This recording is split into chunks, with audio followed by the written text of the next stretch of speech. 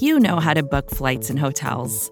All you're missing is a tool to help you plan that unbelievable travel experience. That's why you need Viator. Book guided tours, excursions, and more in one place. There are over 300,000 travel experiences to choose from, so you can find something for everyone. And Viator offers free cancellation and 24/7 customer support for worry-free travel. Download the Viator app now and use code Viator10 for 10% off your first booking in the app. Find travel experiences for you. Do more with Viator. What's up, everybody, and welcome to a special episode of Bear With Me, commonly a review and preview podcast. It's the off-season, but thankfully, we've been able to cover training camp today. So I'm your host, Robert Schmitz, and joined with me is EJ Snyder as we try to wrap up the first 3 days of training camp as we've been able to sit in Bourbonnais. EJ, how's your weekend been? It's been great. Bears camp's amazing. The fans have been thrilled. The crowds have been awesome. Today was a little bit of a letdown with some weather, but in terms of what we've seen from the team and what we've seen from the fans in the area, it's been great. I'd highly recommend it. It's been absolutely wild. And yes, Bears fans, in case you can't figure it out, this is going to be a much more low-touch podcast than usual. We've got a microphone that we're quite literally just going to be passing back and forth. But on this rainy Monday morning and afternoon, about 1,500, somewhere in that neighborhood of Bears fans stuck it through the weather, which was rainy and cold in a late July day. It's late July, right? Perfect. Yeah. It was a great day at camp. It was a great weekend at camp, honestly. Great excuse to come out to the city of Chicago and just watch all the players. And EJ, did you have any initial reaction things that you want to go over? I'd say the biggest one is probably that Mitch is further along than he was last year at this time. The whole team is further along. There haven't been that many changes. There's certainly some new additions, Mike Davis, some of the new draft picks. Haven't seen all of them yet, but Nagy-Trubisky is a relationship that's established. The team understands its offensive role. The defense even seems to be gelling with Pagano's schemes and, if anything, excelling a little bit quicker than you might think. Usually, defense is a little bit ahead of the offense. First day, it looked like that was reversed. Second day, defense turned the tables. Some of that aggressiveness is really showing up in Pagano's schemes, and overall, it just looks to be that a lot of the things we thought got confirmed, and it looks like it's going to be a great season. It is awfully nice getting the chance to watch all the things that you have watched on tape and you have thought to yourself, well, shoot, this really should work out this way and that way, that when it starts to show up, even just in training camp as being true, it is an awfully nice sight to see. Now, you mentioned Mitch Trubisky, and I figure let's just give the fans what they want straight out. Fans, in case you haven't read reports of training camp, there's been a bit of an epidemic of underthrown deep balls at training camp so far from quarterback Mitch Trubisky. Now, EJ and I want to talk to you about that because while that sounds awfully bad, obviously the deep ball is a really important part of Matt Nagy's vertical strike offense. We wanted to make it clear. We're just talking about the sideline rainbow ball. We are just talking about lofty balls that are arcing over people's shoulders and into their hands where, yeah, they're falling short, generally speaking. But it's certainly something that could get ironed out in camp, and I want to hand the microphone over to EJ so that he can explain a little bit about why, while this is certainly something to watch for, and it's not a nothing problem, it's not the end of the world. EJ? So, like I said, we're a lot farther along than we were last year with Trubisky, the offense, his command of the huddle, his understanding of how to get the play in, how to get that out, how quickly the audible came out. The first day we recapped with Jonathan Wood, and he was talking about the fact that it took him no more than 8 seconds to get to the line, get lined up, and for Trubisky to start. He looks tremendously in command of the offense. The short to medium stuff on day one was completely dialed in. And we should clarify that longer passes, 15, 20 yards down the field on crossing routes, are hitting guys in the numbers in the hands. They can catch that and run. It's exactly where you want those balls to be. But the one throw that he struggled with is, again, that deep arc down the sideline when there's a trailing defender in coverage. He's not getting it far enough. It looks like it might be a back shoulder attempt, but there's no reason that you'd back shoulder that throw. With a guy running stride for stride or maybe a half a step, you're going to throw that ball out above him or in front of him. And that's not typically where that particular throw has been placed. So while it might sound like Chicken Little, it's absolutely not. 85 or 90% of Mitch Trubisky, the offense, his throw, his command is really, really good. If there's a place for him to improve over the next few weeks at camp, and as we go through the preseason, if he does get any significant playing time, is that one exact throw deep down the sideline, one-on-one, man in tight coverage, get the ball up, let those taller receivers, Robinson, Wims, go get it, pluck it out of the air. Don't leave it short where the defender can, step up or slow the wide receiver down and bring himself back into the play, potentially disrupt that throw. So it's one piece. It's something to watch. It's really early in camp. The break right before camp is the one significant break these guys get every year. Good 6 weeks off between the end of OTAs and the beginning of camp. He's been throwing with Miller in that time, not all the other receivers, so he's still figuring it out. And Robinson looks healthy and more explosive. So I think he'll match that pace as we get closer to the season. So something to watch, not something to worry about. I completely agree. An example of why that deep ball could be a problem if Bears fans are looking for what that would look like. In one of the one-on-one drills where we had Mitch Trubisky throwing to a receiver who was matched up on a corner and had the entire field to work, which obviously doesn't simulate real football 100% of the time, but it'll give you an example of route running ability and cutting ability. We had Ben Broniker matched up against Buster Screen. And after Broniker had gotten about a step, maybe a step and a half, but really just about one step on Screen, Trubisky left the ball short, and Screen was able to jump up into the air, snatch it out with one arm, and pull it in for an interception. You leave the ball too short, and it gives the DB a chance to make a play on it, obviously something that Mitch is going to need to work on. That said, a lot like exactly what EJ just told us, remember that this Bears offense can do plenty of work and it can function in plenty of different ways if it just is able to complete those short to medium range passes and the longer deep crossing routes. If you're able to get people like Tariq Cohen, Cordero Patterson, Anthony Miller, Javon Wims, and Allen Robinson, Taylor Gabriel, there's just names upon names upon names upon names. That's not even including people like David Montgomery and Mike Davis. You're able to get real playmakers the ball, ideally with plenty of space, and just march your way down the field. Another thing that I wanted to talk about before we move on to some of the rest of camp, because EJ and I were watching the AFC Championship game last night in our off time, and one thing that EJ pointed out that I thought was really worth mentioning is Mitch Trubisky is under a lot more scrutiny than most quarterbacks. And no, this isn't me trying to just excuse the kid, but remember, NFL completion percentages are about 64%, and we act like every single incomplete pass from Mitch Trubisky is really nasty, something awful, and it is indication that he's going to be a total failure. Remember, even the greats like Tom Brady, though he's aging, threw interceptions in that AFC Championship game. He left throws on the table. It happens. It's part of the NFL process. So we're going to need to find a balance between fair criticism of Mitch Trubisky and lighting him up over nothing things. Things that, while they're important and he needs to get them right, we basically need to figure out what a fair miss rate looks like for these deep passes. He can't complete all of them. We would like to see it, but he probably won't because it's just hard to do, and most NFL quarterbacks only do it. I mean, if they can do it, 50% of the time? Is that a fair number? That's a lot. I'd say that's a pretty high number for true deep balls with guys in coverage. But again, I think fair criticism is a really good point for Mitch. There are things that he absolutely needs to develop and get better at, but going back to that AFC Championship game, Patriots versus the Chiefs, Tom Brady made some inexcusable throws. The throw he made as an interception down near the end zone, people would have absolutely crucified Mitch for that throw, and I didn't even remember that Brady made that throw. So, Brady's got a lot more rope. He's earned a lot more rings. I get that, but it's a question of lens and how you look at somebody. So fair criticism is something to keep in mind with Mitch as we move forward. Absolutely. Now, thankfully, training camp isn't just about quarterbacks, and we got to see plenty of other players throughout this weekend. I know there were a couple that stuck out to me, but EJ, I'll lead off with you because I know you did quite a bit of work watching these guys in the draft. Who has stuck out to you as a name that you didn't expect to be saying at day 3 of camp, but here you are saying it anyways? That's a great lead, and I think even more so than specific players, we can talk about the rooms. We can talk about the strength of the rooms. The running back room is incredibly strong. Got David Montgomery that everybody's focusing on. He's looked very strong in camp. He's had a couple of welcome to the NFL moments, a couple of rookie mistakes, but nothing to worry about. And he's competed very hard.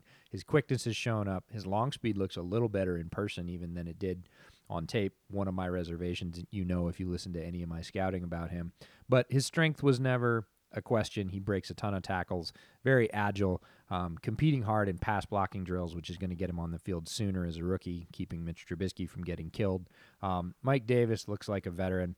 Again, a guy that's going to protect the quarterback. He's working hard on his receiving. He's a better receiver, I think, than Jordan Howard. We know he can run hard as a short yardage back in between the holes. And, of course, you got Tariq Cohen, who's electric and a playmaker, an explosive force for this offense. That's a really balanced room right there. You throw in some of the other folks they've got. Kareth White throws in a nice little added element of surprise. If you run Cordell Patterson as a running back, that's interesting too. They use Taylor Gabriel on jet sweeps. The sort of running situation for the Chicago Bears is deep and stacked. And another room we were a little bit more worried about, but after seeing 2 and 3 days worth of training camp, the tight end room might not be what we thought it was going to be, but I think there's plenty there. So Trey Burton coming back a little bit from his injury. Adam Shaheen has been up and down. We haven't seen him. He was there the first day. He was a bit limited, missed the second day, and the third day now with a sore lower back, and unfortunately that's not a great omen for a guy like Shaheen that's been dinged up. But Bradley Soul has been a revelation in his transition from offensive tackle to tight end. He looks like a completely functional F. Ian Bunting, who I thought was kind of a camp body blocker, F-type nothing, has shown a lot more fluidity out there. Dax Raymond's rolling into form. Ellis Richardson showed a little bit more pop down the seam routes, maybe as a potential Burton backup. I think the tight end room is in a better situation than we thought maybe it was, or at least has more potential to be. Now, they're going to have to demonstrate that on grass. And some other questions are still sort of outstanding. Who's going to be the third edge rusher is a big one. Is Isaiah Irving going to take the step? Is Aaron Lynch going to rebound? Is Kylie Fitz going to put it together in year 2? We didn't really get answers to those questions through the first 3 days. But what we do know is Khalil Mack is still a monster. Leonard Floyd looks exceptionally quick. And Chuck Pagano is going to bring a ton of pressure, which is going to leave so many guys on defense open for rush capability. Roquan, Eddie, we're going to see all those guys in the backfield this year just blowing things up as a defense because Pagano is going to bring the heat. Oh, and he did. I mean, if I was just going to give a rough estimate of the amount of sacks off of blitzes that we've seen in camp so far, it has to be at minimum 11 or 12. And that's only in about 75 minutes of 11 on 11, ones, twos, and threes, alternating back and forth, getting a play in with a running clock. So you're not talking 25 minutes of football game. You're talking 25 minutes of real time, which is about half of a football game if you count the commercial breaks. But it is wild the way that Pagano is turning up the heat in Chicago. Now, one thing that is really interesting to mention when it comes to outside linebackers and defensive linemen, and even offensive linemen alike, is we weren't really able to get a good look at a lot of these offensive line and defensive linemen. So if you hear us fail to talk about them, that's pretty much on purpose. I didn't get to see, for instance, much of Matthew Betts because he was on the other field almost every single time. But we got a lot of looks at linebackers, defensive backs, wide receivers, and running backs. So if you hear us focus on those, that's why. 2 wide receiver names, for instance, that really popped out to me over camp. I didn't expect to see as much of Javon Wims as I did, but he has consistently shown up. Caught a lot of balls yesterday, continued to just cut well and get open today. He's got great hands in terms of just securing the catch and making sure that he can position his body in such a way that the quarterback is able to have a really nice throwing window. And Thomas Ives is getting open deep a lot. I just keep seeing that man flash down the field, and it's like, there he is, number 14 out of Colgate, catching another deep ball. I'm not going to go out on a limb and say this guy is like the new Tanner Gentry, but boy, he's making plays. And hey, if he finds a spot on the roster, that'd be awfully neat. Ellis Richardson's another name that I had never heard of him coming into camp, but I keep seeing him flash downfield. Today he caught another 30-yard touchdown where he flashed up the seam and then ran for the front right corner of the end zone, got there, the ball came in, and he secured the catch, slid on in. These are exactly the kinds of plays that you want to see at a training camp, guys, and we've got guys making them. A lot of these rooms are shaping up even a little bit better on that that bottom of the roster level than I certainly expected them to be. But hey, maybe that's partially because it's my first camp. I think there's some of that, and there's some disappointment there too. Really wanted to see Riley Ridley. Had heard a lot about his route running. In looking back at his tape, I think the Bears got a steal picking him where they did in the 4th round. He tweaked his hamstring. It's not the end of the world. They're being careful. They don't want to re-injure it, but he was there in street clothes catching balls. We didn't see him. Didn't get to see Ha Clinton Dix again. They're just being careful with him with his knee. It's not anything to be concerned about at this point. But it would have been nice to see him out there. The flip side of the coin is we got to see a little bit more Deion Bush than we thought we might. And he looked pretty good for the most part. Not great, not terrible. Duke Shelley looked really good in his limited role. He's aggressive. He looks in place. He doesn't look like he's overwhelmed in any way. Definitely could slot into nickel, and we even saw him a little bit at the outside, which I really hope they play him there because he played there at Kansas State and he proved he can. And he's just one of those guys that's got the mentality, despite not being 6 foot tall, that I think he can take on outside receivers. So there's a little bit up and down there, but for every training camp opportunity where the offense doesn't make a play and the defense does, it's still the Chicago Bears. Oh, yeah. One, to tell a camp story, because I would love to spin a little bit more camp yarn than we have over the last couple of days, just things that we saw. One thing that I can say, so today, Monday, Ben Braunecker had himself a great day, running around, catching a whole lot of balls, exactly what you want to see off the guy that is usually the first off the bench. That's the kind of guy you look at, you say, he just got a deal, he's clearly earning it, that guy's making the roster. Well, he's also a pretty big target, and the only guy I saw stop him today was Duke Shelley. And not only did Shelley stop him, but Daniel, I get James Daniels and Chase Daniel tongue-tied all the time, but Daniel tried to fit the ball into Braunecker anyways because he'd been so reliable, and Shelley just jumped in front of the route and should have had an interception. And it's funny, because in a game, you'll rag on a guy for not completing the interception. But in practice, the route jump is what you want to see. Whether he catches it or not, do some push-ups. You dropped a ball. But it's the ability to jump the route that, as an amateur scout, like I know I am, that's what I want to see, is to prove that you can get in front of those balls. Shelley's feistiness against these bigger guys is, I think, a real sign of good things to come. Yeah, and a guy you mentioned earlier, I agree with you on Shelley. A guy you mentioned earlier, Javon Wims. I think one of the most outstanding things about Wims is his demeanor. We're talking about a 7th-round pick from a year ago who is now backing up Allen Robinson primarily, making plays. And the thing that impressed me the most is after he makes those plays, he's not hopping around. He's walking back with his head down like a veteran. He's looking for his next rep. He's concentrated. He's focused. He absolutely looks like he belongs. And I think at this point, with the tape he's putting up, there's no way the Bears could try and hide him on the practice squad. He'd get snapped up. With his size and his ability, somebody's going to take the New York Giants could take a flyer on Javon Wims, and they'd be incredibly happy. So I don't think Wims is going anywhere, and I think to the casual fan that may be a surprise to anybody that's been sitting through camp for the last 3 days and seeing where he comes up in the repetition and what he does with those reps. Javon Wims is a Chicago Bear on the 53 this year for sure.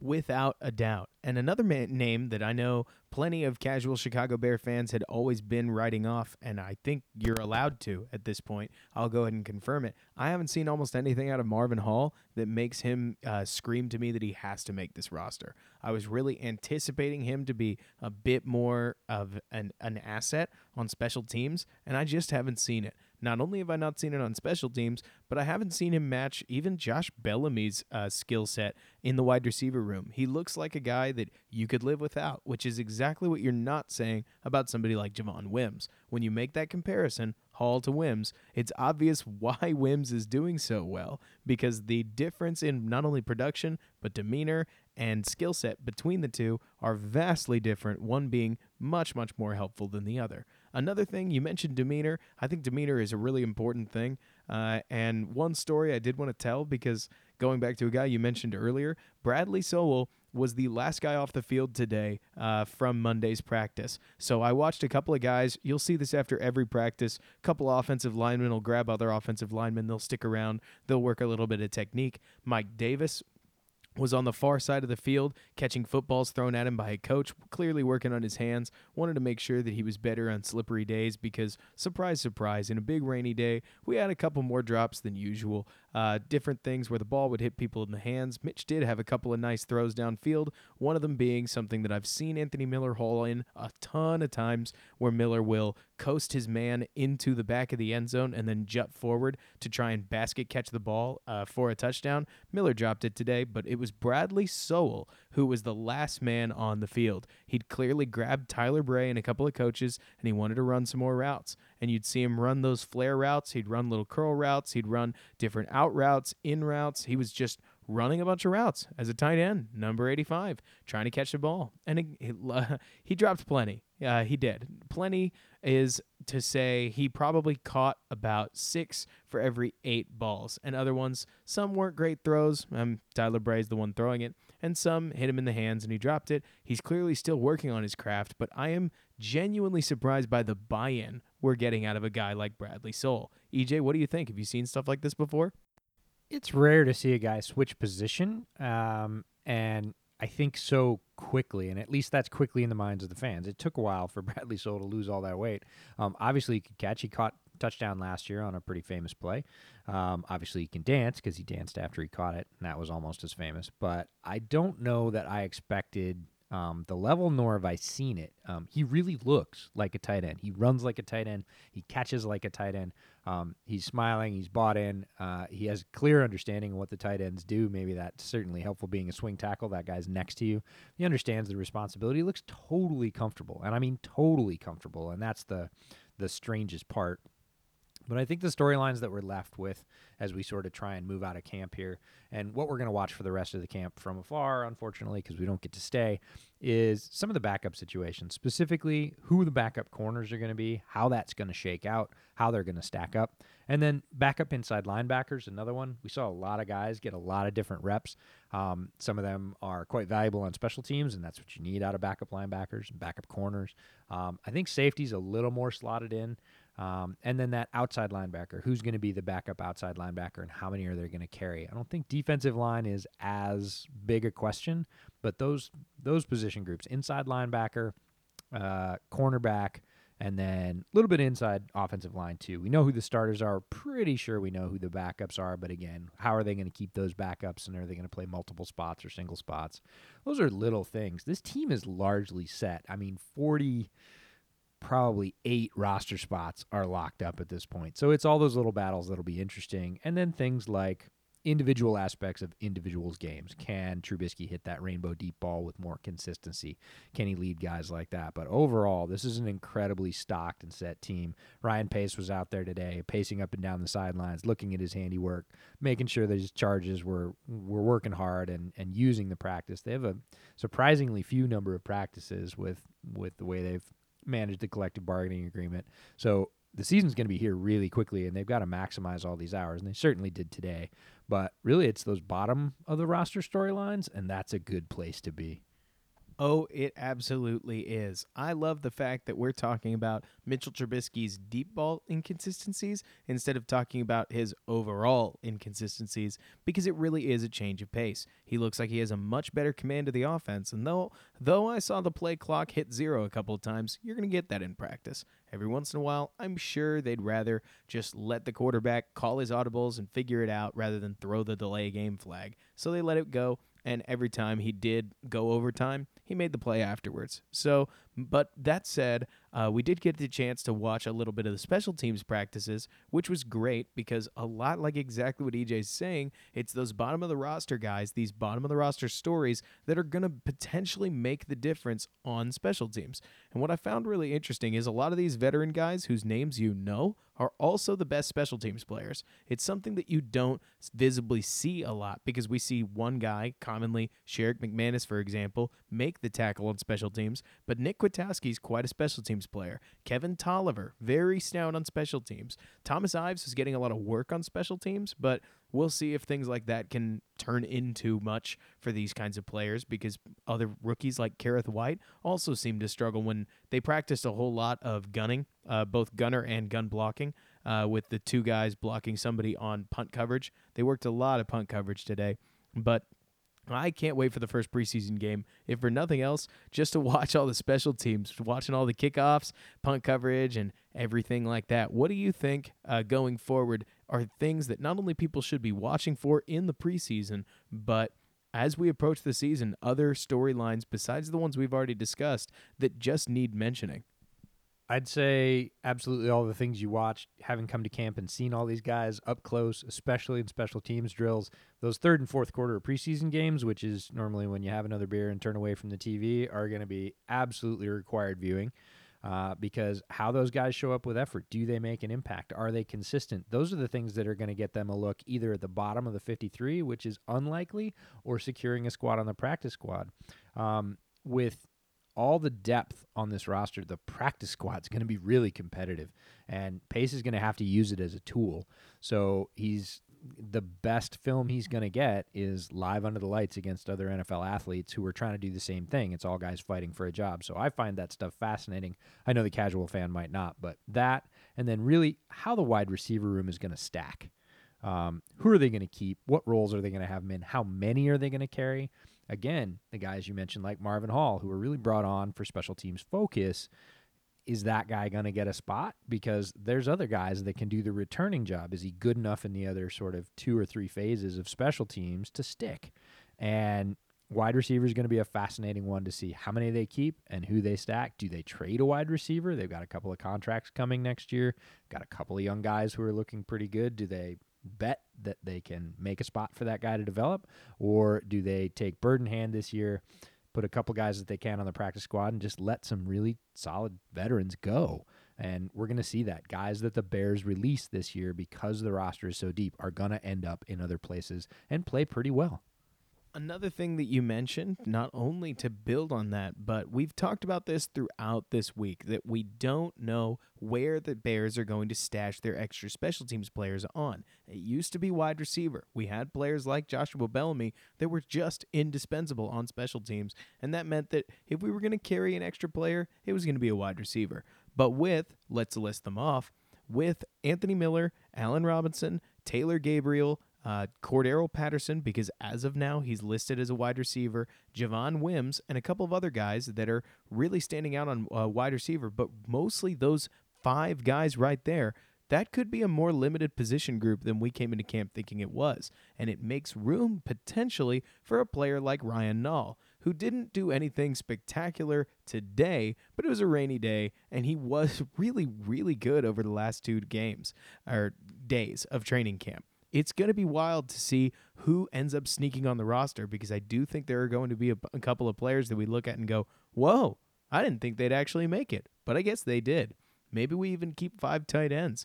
Be kind of wild, but if Sowell makes room for that F spot on the tight end roster, and they can still consider Adam Shaheen a Y tight end and Burton the U, then they might want 2 more backups. Obviously, one of those would be Broniker, but that would mean somebody else making the roster. There's a lot of storylines that we'll get the chance to follow, and I just hope, for goodness sakes, that they let David Montgomery run a little bit in live hitting, because watching that guy's balance has been outstanding. His snappy cuts are crazy, but I want to see him peel a couple of players off of him, if just to appease the fan in me. He's obviously, and this is something that I think is complicated. I'm sure, EJ, you can talk a little bit to this. One of the most unusual parts about being at training camp, if you've never been there, fans, is that there is no live hitting. It's basically 2-touch with pads in many cases, and that means that guys like David Montgomery, whose entire skill set revolves around peeling guys off of him and making plays among hits, you just get to see a taste of what they're going to be able to do. But rest assured, with the way that he's cutting and the way that he's starting to see the field when he holds the football, he looks like he's going to be a dangerous running back in the minimum this year, let alone certainly the next 3 or 4 years. Yeah, Montgomery's as build. Feet are great. Agility looks really good. Very solidly built guy, and competes in pass pro drills where you do get to see some contact.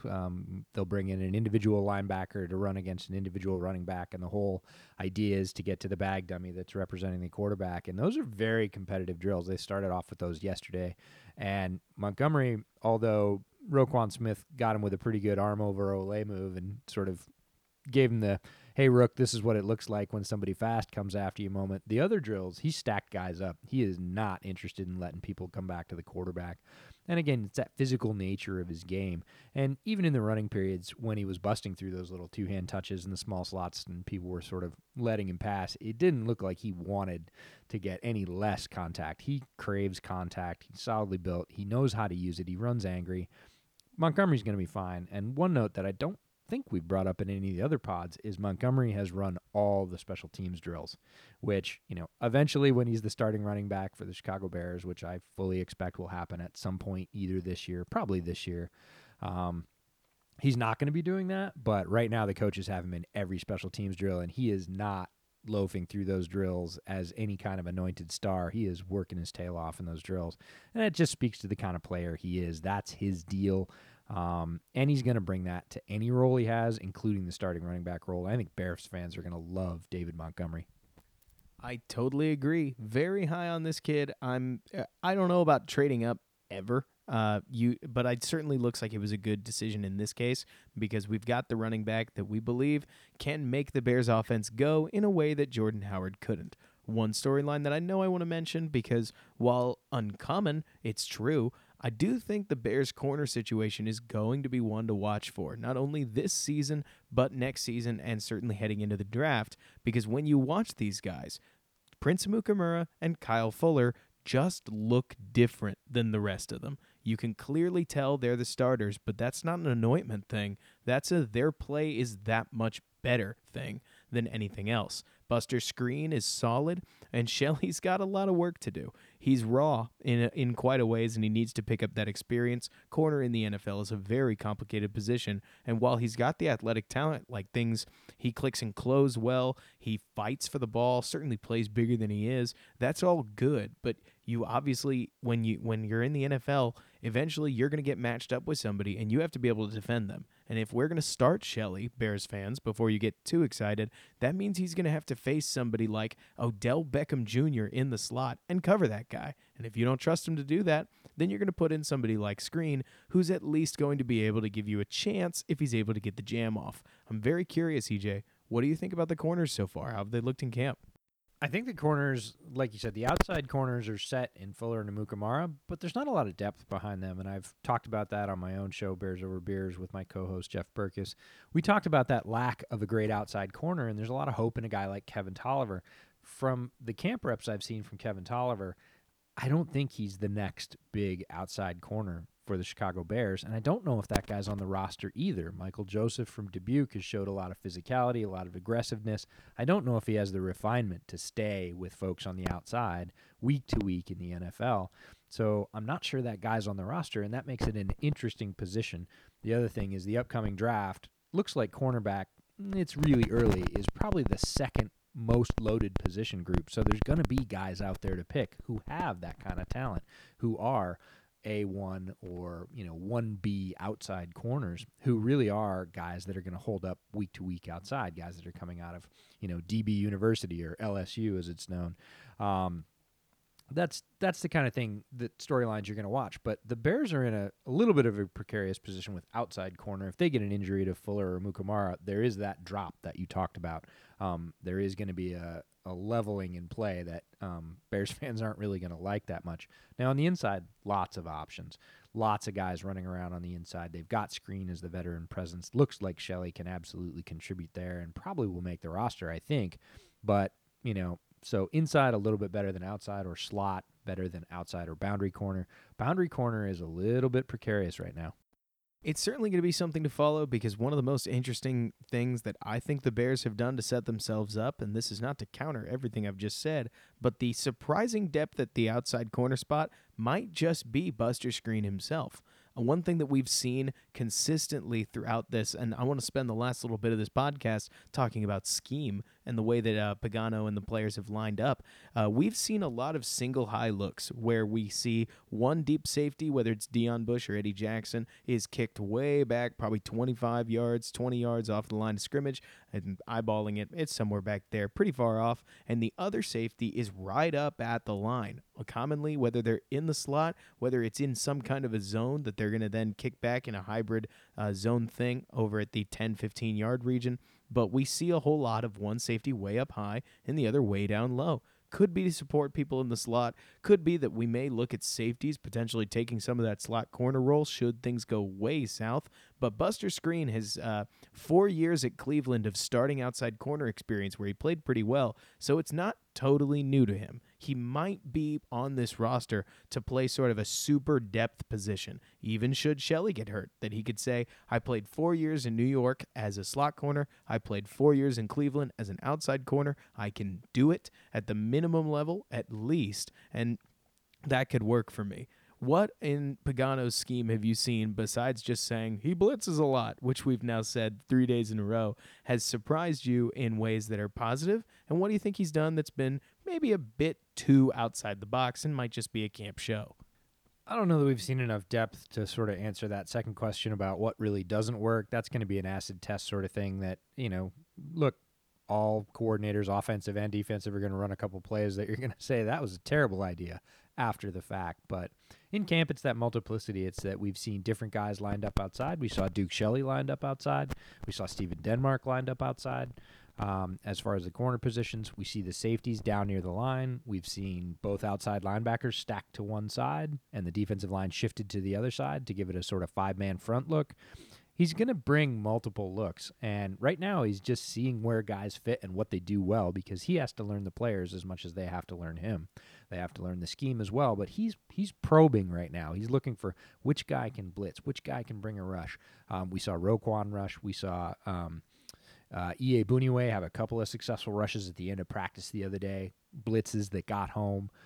He's going to bring pressure from all over the place, and we've talked about that, but it's these multiple looks and alignments, almost like a 5-2, multiple guys at the outside corner spots, safeties with real depth differences, which Bears fans aren't too used to. We've played two safeties relatively within about 5 yards of each other for most of the snaps. These are true single high looks.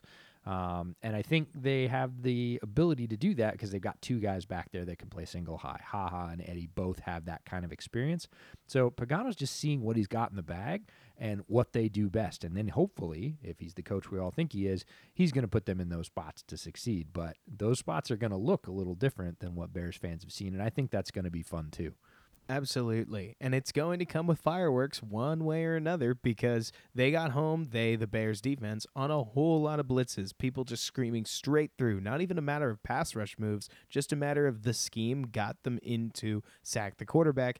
But every time you play single high, what do? You give yourself up a little bit on that back end. And one of Mitchell Trubisky's best throws of the day came to Taylor Gabriel in a single high look where the safety just couldn't roll over fast enough. Gabriel got behind his corner, who I wasn't able to catch who it was, and Mitchell rainbowed it in exactly as he should for a nice little 35, 40-yard gain. One way or another, this Pagano scheme is going to be exciting to watch. We'll just put it that way, because whether it's points against or sacks for and turnovers that we create, we're going to get wild on this Bears defense, and it's going to look very, very, very different than the Fangio kind of bend but don't break scheme that we saw Lovey do. That Fangio, he didn't mirror it, but he did very similar things. And it didn't make things dull. Certainly the talent on the Bears defense just oozed out of Fangio's scheme, but Pagano's going to scheme some crazy stuff. And Bears fans, hold on to your hats because it'll be a wild ride.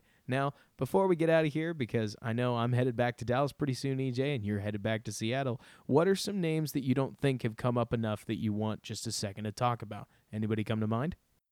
Looking up and down the roster, I think there were people that had a little bit too much emphasis. Dax Raymond was one. Look, the guy's an undrafted free agent. If he makes the roster, it's a great deal. But more likely, he might slide onto that practice squad. If he shows out on special teams, he could be there. Trying to think about other folks that really showed out. There are some folks in the linebacking core people might have forgotten about. Some CFL guys. James Vaughters is one. He showed up a lot at the outside rushing spot. Kevin Pierre-Louis is a sort of league veteran. Has been around.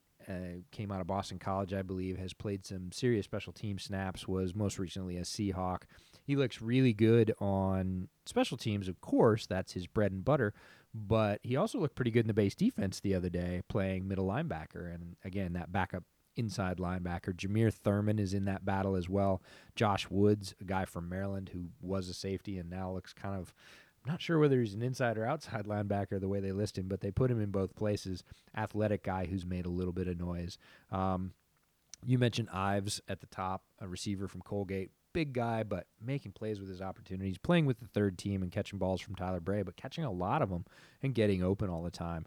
So, and then there's a lot of guys on the defensive line. We didn't get to spend a lot of time with defensive line. They were almost always the farthest position group away from us. But there's a lot of guys there, young guys. I want to see if we have anything. Are they going to crack a spot on the 53? They're probably not, but I'd like to see if they flash at all. And that's tough to do until you really get into those fourth quarters of preseason games. One of the guys I really liked out of North Carolina is Jalen Dalton. Big guy, 6'6", 300 interior lineman, defensive tackle from North Carolina, but has great speed. Popped on one of the highlights I watched where he ran about 30 yards downfield and grabbed the guy from behind, and I thought, how big is that guy? 6'6", 300, and he can move like that.